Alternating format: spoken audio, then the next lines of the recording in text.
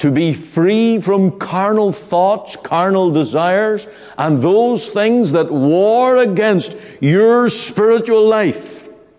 Abstain from them. That's the Bible's teaching. And so it is not accurate to say that once you're a Christian, you can do what you please according to your carnal desires. Rather, the spiritual-minded person, what he or she pleases, will be to please the Lord and to walk in the Spirit and not according to the flesh.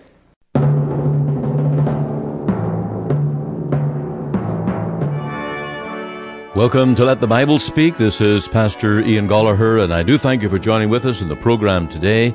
We're continuing with our message on the behavior of a Christian, 1 Peter chapter 2, verses 11 and 12. We hope that you'll have your Bible ready in just a moment. We'll also have the hymn, Amazing Grace, because our question answer today on why become a Christian is because grace is amazing. Such is the wonder of this word that all the dictionaries in the world can't seem to define it fully. God's grace is as big as God himself, for out of his heart comes grace towards sinners. The mysterious part of God's grace is that it is granted to the most undeserving. That is essential to our understanding of grace, and it is staggering to our puny carnal minds. To be given salvation through our wages would not be grace. To pay even 1 penny for salvation would not be grace. It would be payment. Grace has to be free, both in the recipient, who is totally undeserving, and in the heart of the giver. That leads us to an attempt to define grace. It is God's undeserving favor to guilty man. But more than this, it is given to rebellious man. That is proven at the cross of Calvary, where man is the spiteful hater of God and his Son. There, men cried out, "Crucify him," and they saw to it that it was carried out. It was man's madness against God, and all sin is madness. It is biting the hand that feeds us. It is spitting in the face of our very Creator, who gives the life and breath in our bodies.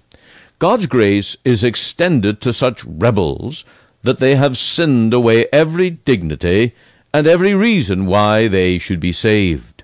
When God saves men by grace, he does so freely, meaning that he does so without a cause. There is no reason in man for God to lift a finger to save his soul.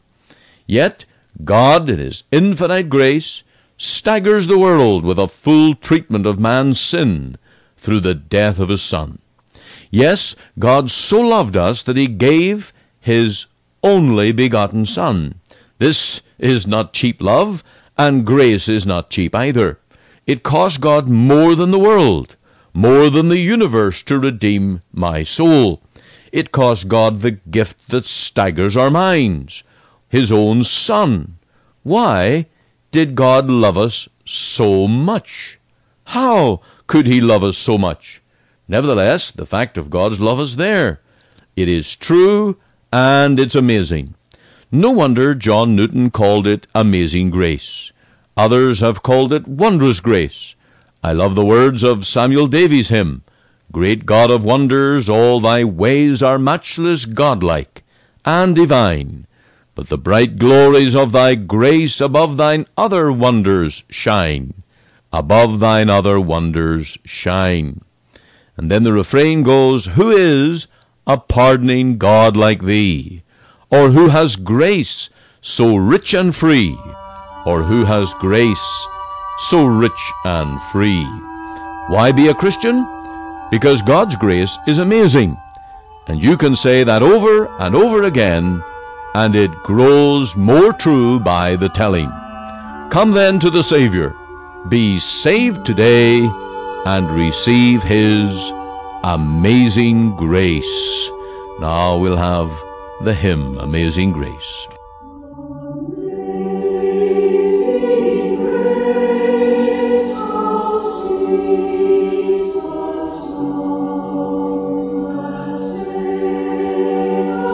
Our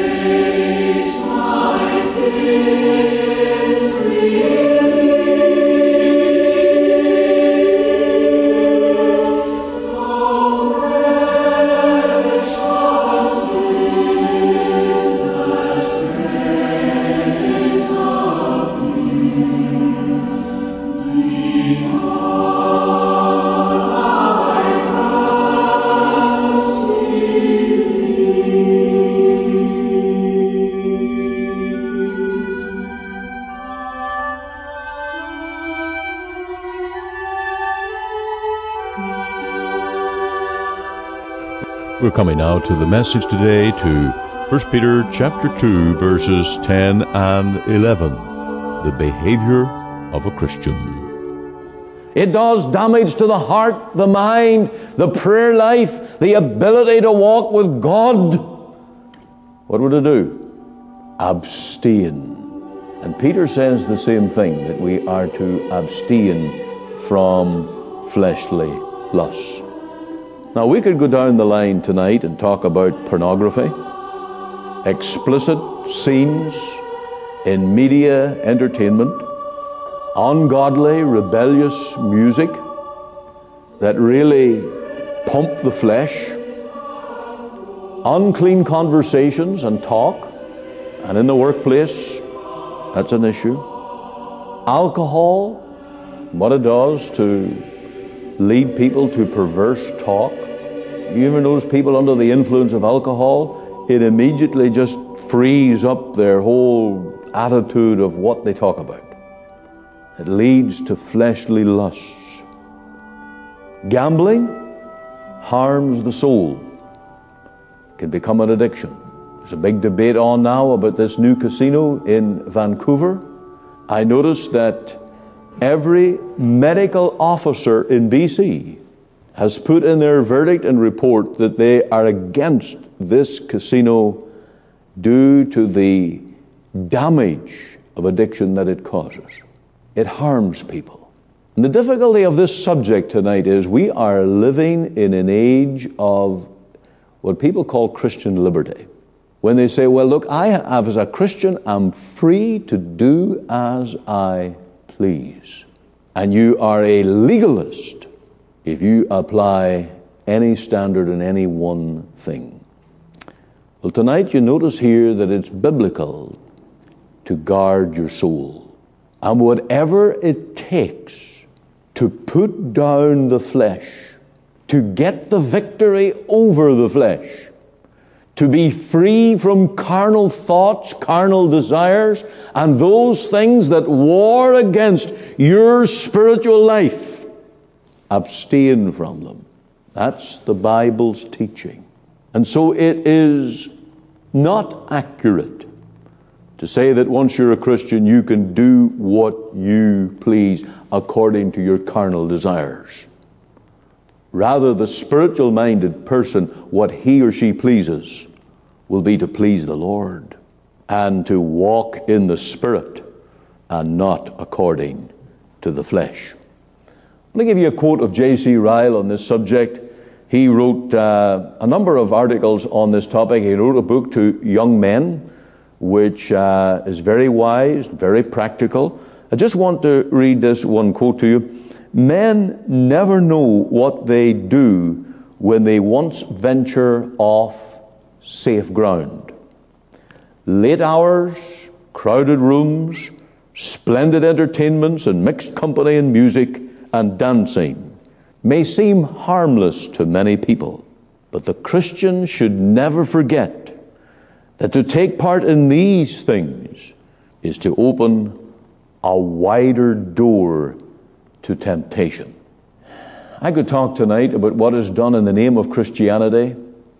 We have now Christian nightclubs, Christian dances, Christian drinking, Christian liberty in drinking. It is so far removed from the reality of the spiritual battle that is going on in souls. And you can be sure that where people let down their guard and fall for these things, they lose out. And their lives so often tell the story. I want to give you the advice of Susanna Wesley that she gave to her two sons. I think actually it was John. She had two sons, John and Charles Wesley. But I think it was John that she gave this advice to. She said, whatever weakens your reason, impairs the tenderness of your conscience, obscures your sense of God, or takes off the relish of spiritual things, in short, whatever increases the strength and authority of your body over your mind, that thing is sin to you, however innocent it may be in itself.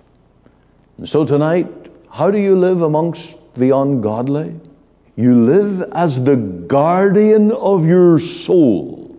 This is your responsibility, that you don't walk into temptation, that you don't feed the lusts of your flesh and of your mind, that you don't feed the very things that will destroy you, but you're to war against the lusts of the flesh. Let me ask you, are you warring? Are you getting on your knees and crying to God to deliver you from sin and from the snares of the devil? If not, where's the spiritual warfare? Are you calling on Christians and saying, look, pray for me.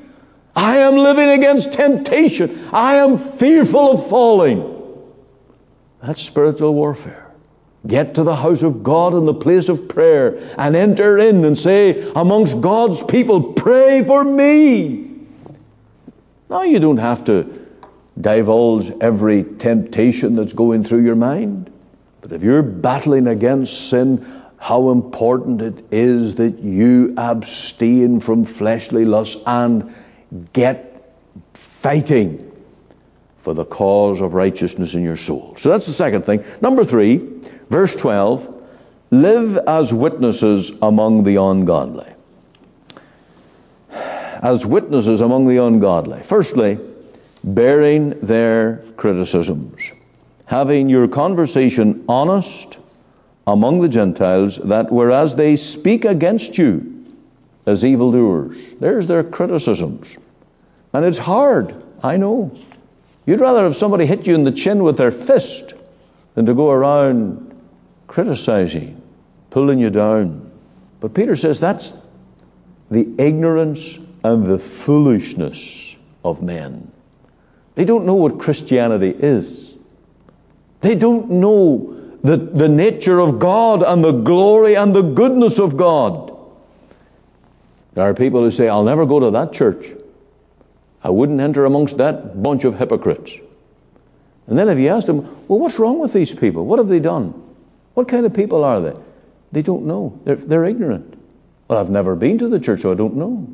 That's foolishness and ignorance.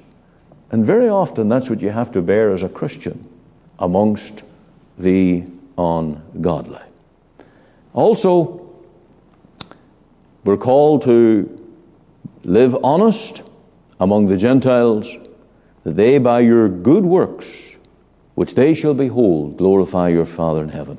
Here is the foremost tool of evangelism: your good works. It means nothing more than that, good works. Now, if I was preaching to sinners how to be saved, I would be preaching against good works.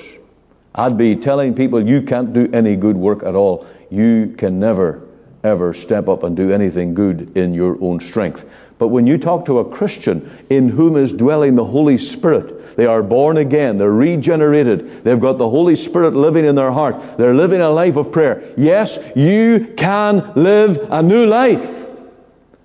And by your new life, you become a witness to those who are around you.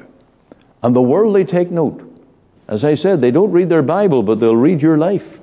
They'll listen to your conversation. They will heed the things that you take interest in and the things that you stay away from.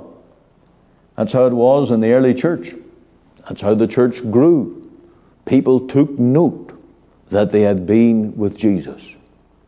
When Paul and Silas were in the Philippian jailer's jail, the earthquake struck. But the jailer came and said, Sirs, what must I do to be saved? And it was through the praises and the witness of Paul and Silas that they were converted.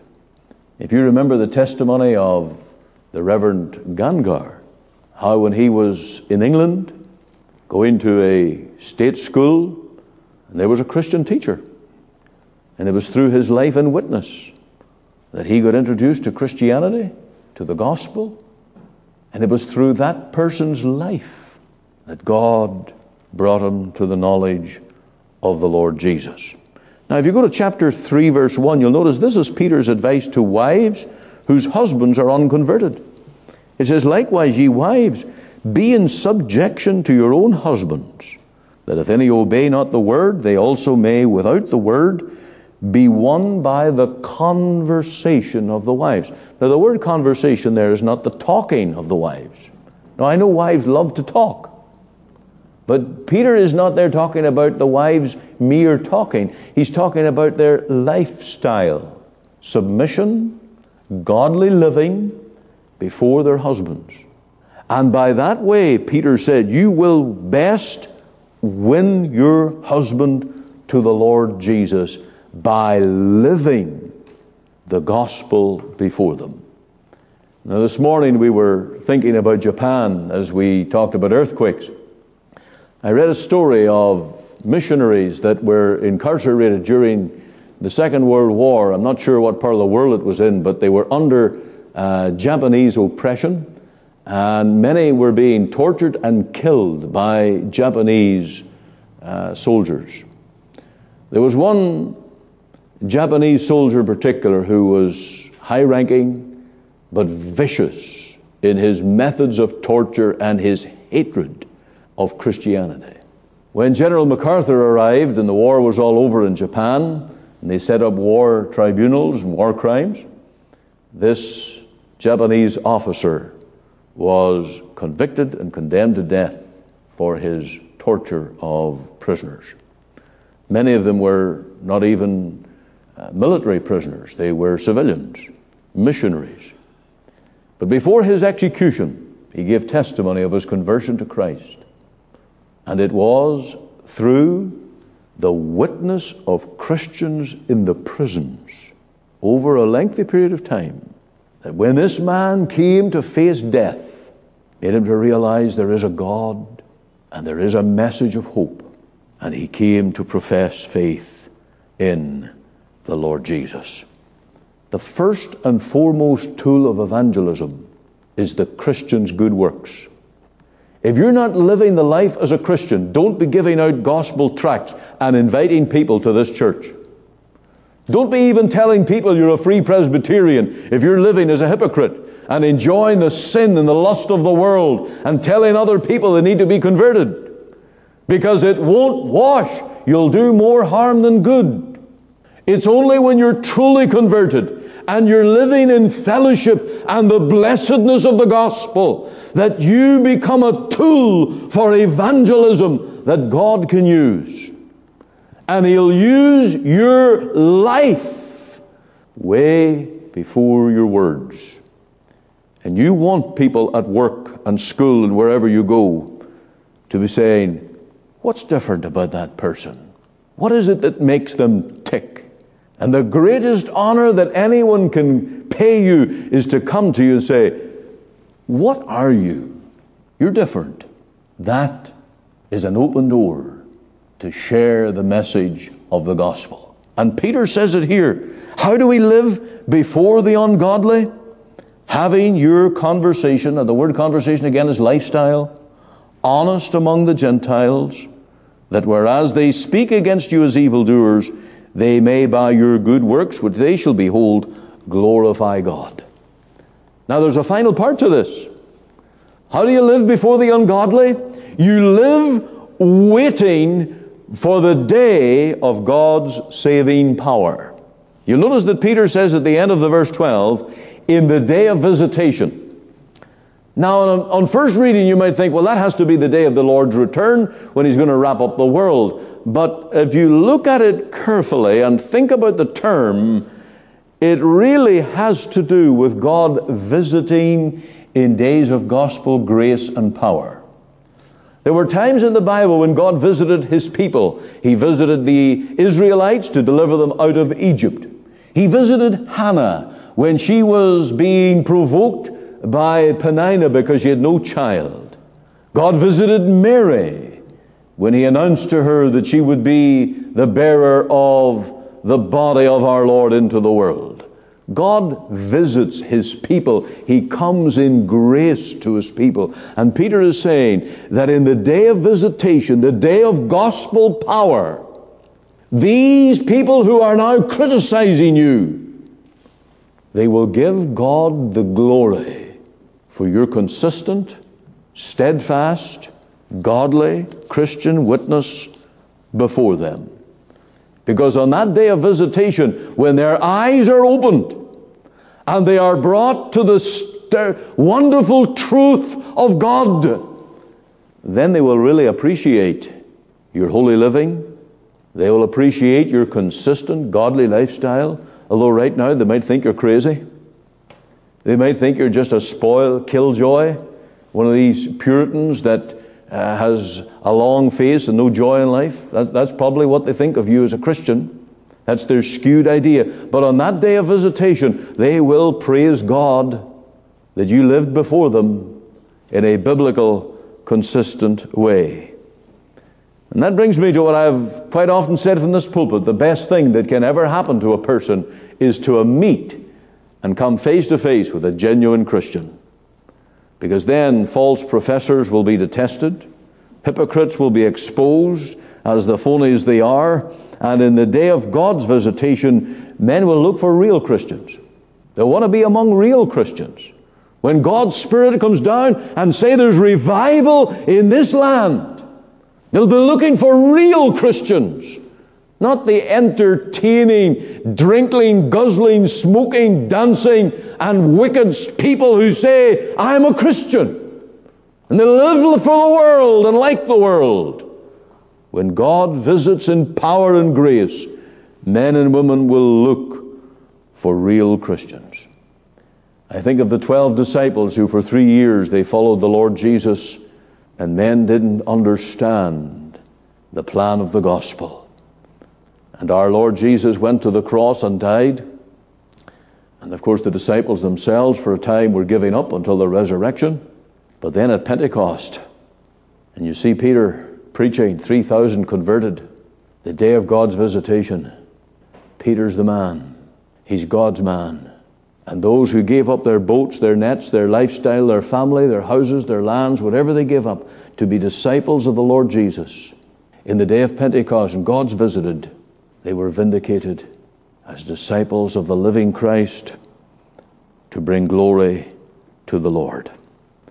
Now, as I said, some people may call you mad for being a Christian, especially being a holy Christian and a narrow Christian, choosing the narrow way rather than the broad way, choosing the things of spiritual life rather than the carnal and the lust of this world.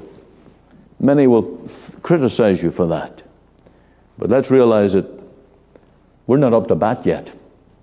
The world's having their day, but the Christian church and the people of God are going to be vindicated in so many ways. One with God is the majority. I like that statement in Malachi, when the Lord makes up his jewels. And that means when he's going to take all his people and he's going to set them before the wicked and make them shine for his glory. I want the Lord to do that in my life. I want to be, in that sense, one of the Lord's jewels. Do you? Or do you want to keep one foot in the world, serve the sinful things and enjoy the things that worldly men want, without the spiritual warfare, without denying yourself and taking up the cross of Christ, the cross of holiness and godliness? He that winneth souls is wise. And if you're going to be a soul winner, you need the life that goes along with it. That's what Peter's telling us. It's God's way. I want you to read that verse 12 with me again. Having your conversation honest among the Gentiles, that whereas they speak against you as evildoers, they may by your good works, which they shall behold, glorify God in the day of visitation. Wonderful advice. That's our call tonight. It's a call to arms. It's a call to spiritual battle. It's a call to prayer. It's a call to holiness. It's a call to live against the current of this world. It's a call to be living witnesses for the Lord Jesus. Will you answer that call? Will you tonight dedicate your life, lay yourself as a living sacrifice on the altar, that you might be a witness, criticized by men, misunderstood, maligned by men, but the jewel that God will use And one day men will glorify God for your godly living. And may it come soon. How we need this visitation. How we need God one day to cause the church to be a scene of revival. When we can't get the people into the seats, we have them all around the church building wanting to hear the gospel. That's the day of God's visitation. We're praying for that. We're longing for that. And we want to live now in the manner that God may entrust us with His power and grace. May it be so.